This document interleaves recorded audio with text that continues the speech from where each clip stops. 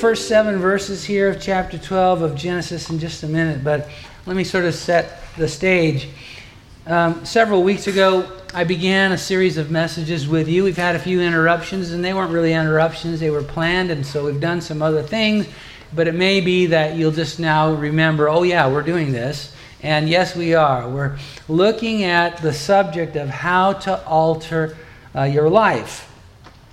And I don't know about you, but I'm pretty sure that I do know you, that you're like me in that there's stuff in your life that needs changing. There's always things in my life I'm discovering that needs to get more in line with God's will and plans and purposes for my life. Stuff needs to be changed. And yes, I do know how to spell, and I realize that in this context you would expect to see this word spelled A-L-T-E-R, which has to do with change. But I'm specifically using a play on words and spelling it A-L-T-A-R because in these weeks together, and this is now our 4th installment, we've been looking at times in the Bible when people had significant life change at an altar, A-L-T-A-R. An altar is a place where worship is offered to God, where prayer is offered to God, where sacrifice is offered to God, a place where people meet God.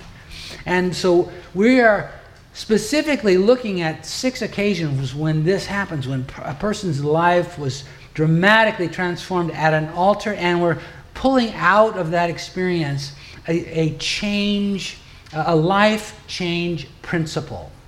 And today we're going to be dealing with the subject of faith, the life change principle of faith. And now, faith is a huge subject, and it's hugely important. In fact, the Bible says that without faith, it's impossible to please God. Not unlikely, impossible. So it's pretty important, right? The fact that we would understand something about what faith is and be involved in believing God is a pretty important thing for each of us who want to follow Christ, follow God. But it's such a huge subject that there's no way I can cover it all today. I'm going to take just a thin slice of the big subject of faith and talk about the life change principle that faith is. And we see that played out here in the lives of Abram and Sarai. Now you may know these people by the names that God changed their original names to, Abraham and Sarah. Abraham was the father of the Jewish people, the father of Israel, the father of the faithful.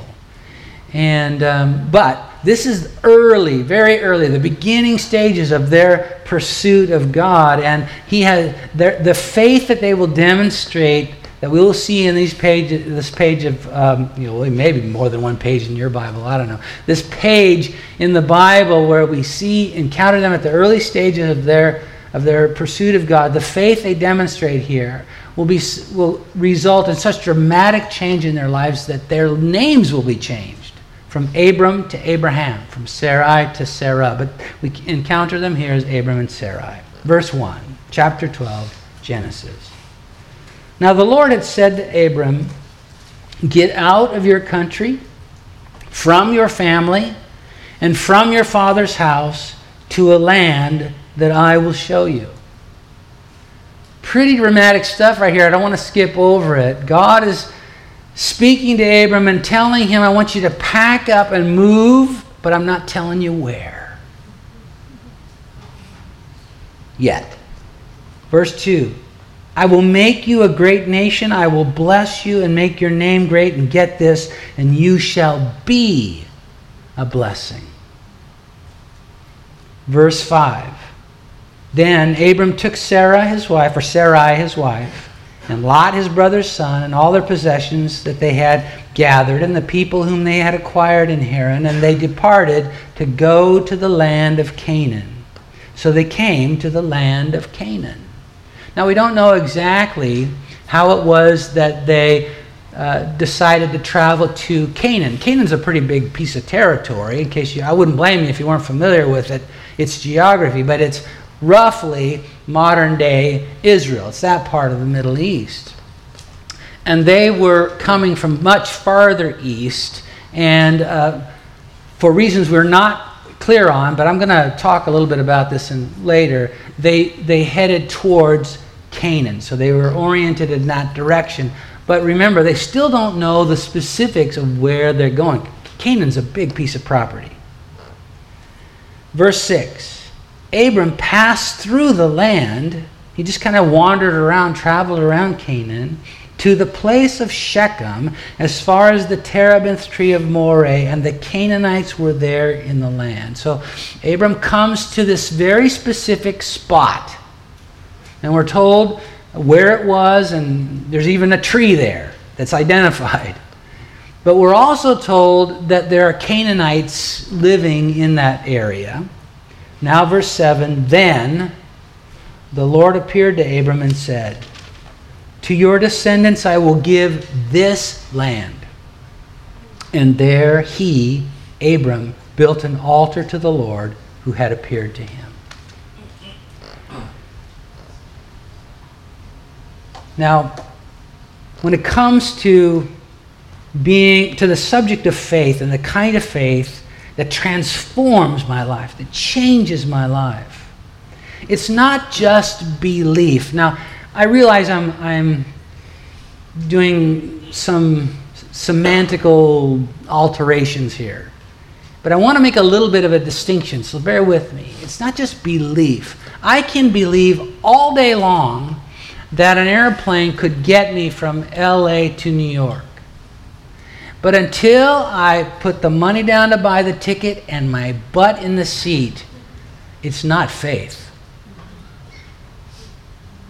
It's that I can imagine that if I were to get on a plane, I could safely arrive in New York. But until I actually do something about it, until I actually put my fanny in the chair, I am just believing. I'm not engaging in faith. So what we see happening here with Abram and Sarai is faith. They actually pack up and leave town for a place they don't even know yet. Now I want you to just notice a few things with me out of this passage. Number one, that the kind of faith that transforms our lives and changes my life always leads me beyond where I am. It will lead you beyond where you are. Get ready. If you want to be a person of faith, you're moving. Now, I don't mean you might move to Sacramento. Well, you might be from Sacramento already. I don't know. I don't mean you're going to relocate your dwelling necessarily. It might mean that. But what I do mean is that the kind of faith that transforms your life is not going to leave you the same. And you got to stare this one down, because the gravitational pull in all of our lives is to security, comfort.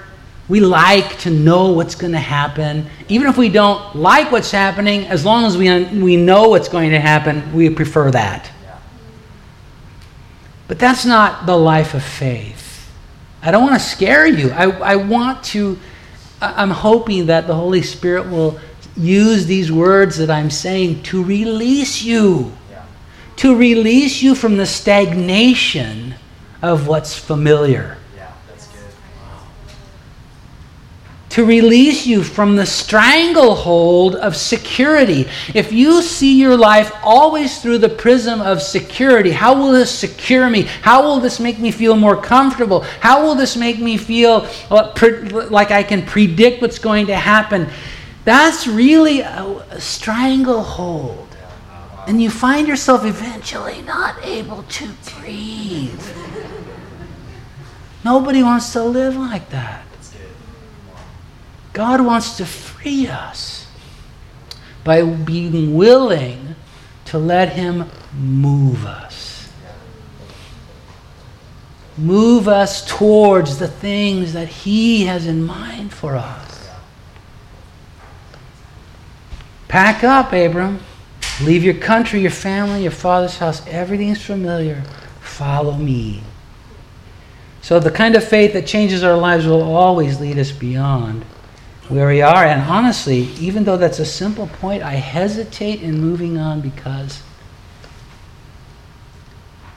this one is really, you gotta settle this.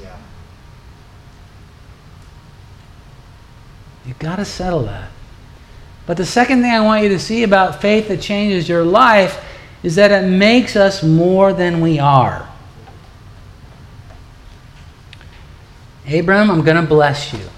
Hallelujah. God bless me all day, up one side and down the other. I'm happy with that. Please do that. But that's not the end of the story. He said, and I'm going to make you a blessing. You will be a blessing. The kind of faith that changes my life is the kind that allows God to make me more than I started out as, more than I am.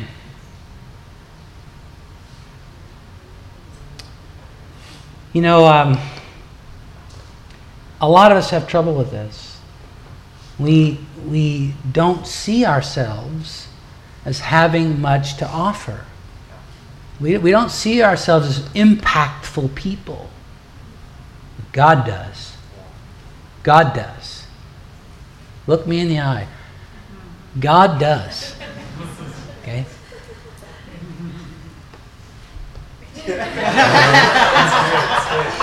God does.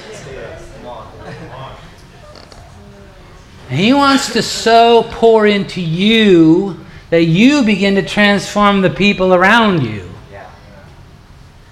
And guess what then happens? The world changes. Now, this is a freebie. I didn't intend to say this, and so you may find that it's not worth freedom or being free. But there you go. So I started on this ridiculous path to do a video commentary on the Gospel of John a year ago. A year later, I'm about halfway through chapter 4. So I got my retirement all set up now. So I'm taking it two or three or four verses at a time. And the reason I did this is because I read the Bible through every year, but I say that I read for distance. So my devotional Bible reading is about getting as much of it into me as I can over and over and over. And I figure somewhere along the line something will stick. But I realized about this time last year that I really needed, one thing that was missing was that I needed to kind of drill down and focus intently on smaller chunks of the Scripture. I do that when I'm preparing to teach and so on, but not for my devotional life. And so that's how this all started. But for weeks now, I've been meditating and contemplating 3 or 4 verses in John chapter 4. And one of the things that came out of all of that is I just realized how much hunger there is in the world, in my own life, in the lives of my neighbors, for meaning, purpose, fulfillment, transcendence. It is so endemic that marketers have figured this out. Now, they're the ones who are always looking for how they can manipulate us, right? And so marketers these days, one of the hottest things in marketing is to try to tie the sale of goods and services to a cause. They figure that if we buy something, and in buying something, there's some portion of that goes to save the whales or whatever it is, that we'll be more intent to buy. That's how starved for meaning we are. But the thing is, there is no philanthropy that ultimately can succeed without human beings being changed. God bless the Bill and Melinda Gates of this world who do such great things. And people who are, with their activism and with their dollars, making a difference in the world. But ultimately it comes short. Because it all comes back to you and me. God wants to change us. And as He is making me more than I am, it allows me to be a seed to inspire that same reaction to the gospel in someone else's life. And pretty soon, people being changed, it changes everything. I see you differently. I respond to the environment differently. I mean, everything starts to change. I took a little detour there, but I think you kind of see the thread of, I hope you do anyway, the thread of connection that God wants for us more than we know. In fact, the Bible says, I can't even imagine all that God has planned for me. You cannot dream a dream big enough for your life to capture God's desires for you. And the faith that changes my life is the trust I put in God to make me more than what I am. Now, the next thing I want you to see here out of this story is that the faith that changes our lives will always help us discover where we belong. And I'd like to have you watch this with me.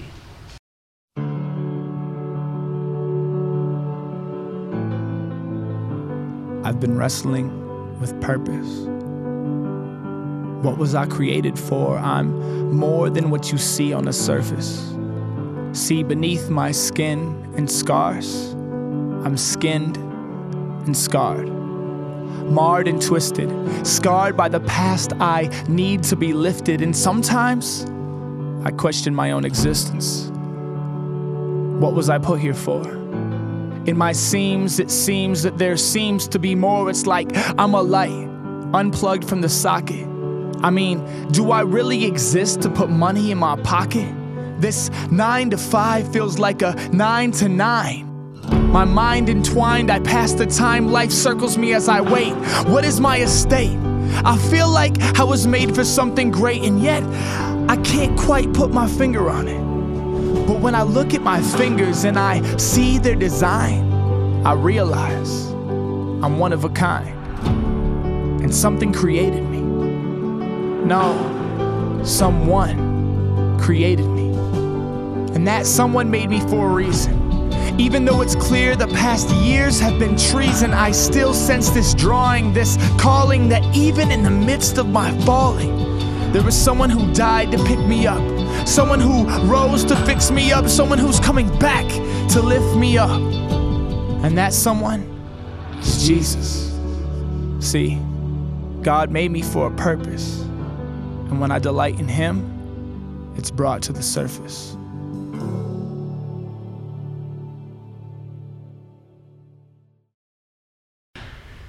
The kind of faith that changes my life helps me discover where I belong.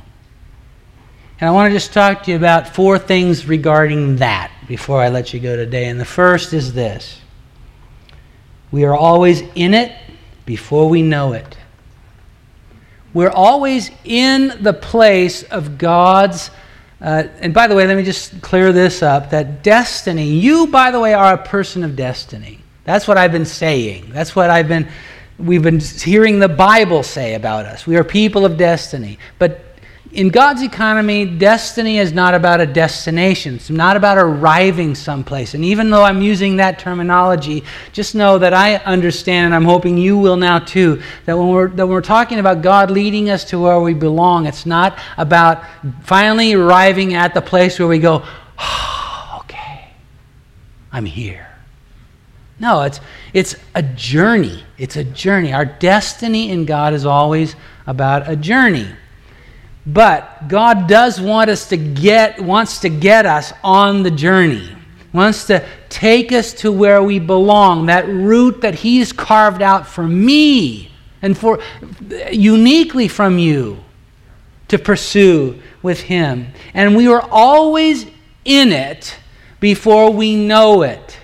Abraham was wandering around Canaan. He comes to this tree of Shechem, and God says, this is it. You have been thinking the wrong thing about the circumstances you're in. You've been hoping they would change. you might be in the will of God. You know, when Sue and I, before we came here to Crossroads, we spent about 7 years pastoring or planting a church in San Jose. And in the beginning, I got a job at a tech company to help support us while we were trying to start the church. And so I was doing both. I was working in a very intense environment, 10, 12-hour days, and then trying to start a church at the same time. And I complained like crazy to God about that. Until one day I realized, oh, there's a plan here. This is where I belong. And even when we got to the place where I could economically quit that job, I didn't, because it was part of God's plan for me. Now, the thing I complained about was the thing that God was using not only in my life, but in the lives of other people.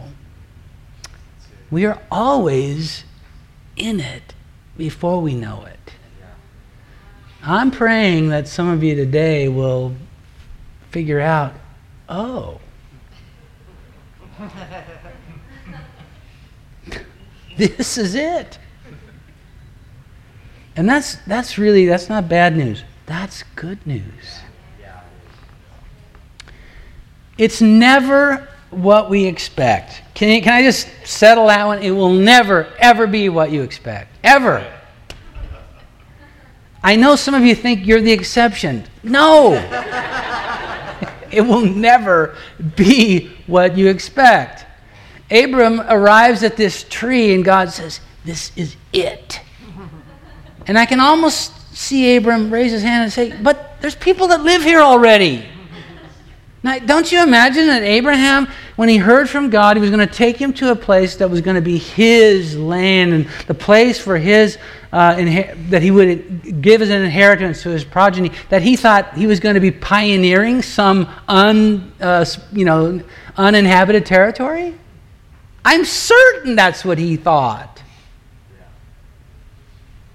It's never what you expect, because God is not just messing with us, but He has plans that are so much more intricate, so much beyond us, that to try to limit Him to what we think it ought to be, give it up. It will never, ever be what you expect. The third thing I want you to see about the kind of faith that helps us discover where we belong is it will always require more than we have. That's almost the nature of faith, isn't it? I need you, God.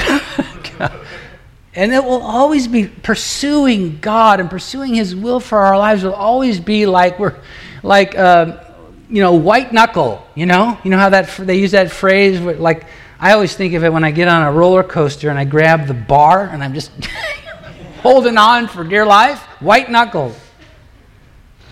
It'll always be that way. It will require more than we have, and then finally, it will always be better than we dreamed.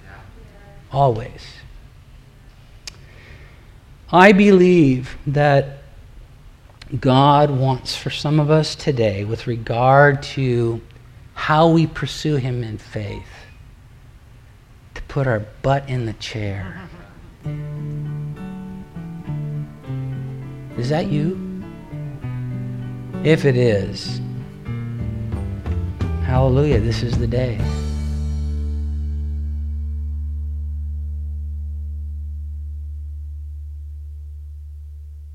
This is recording number 11271 from the teaching ministry of Crossroads Foursquare Church in Fairfield, California.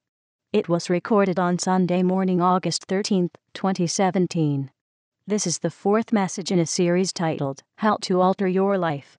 This message by Randy Boldt is titled, Faith,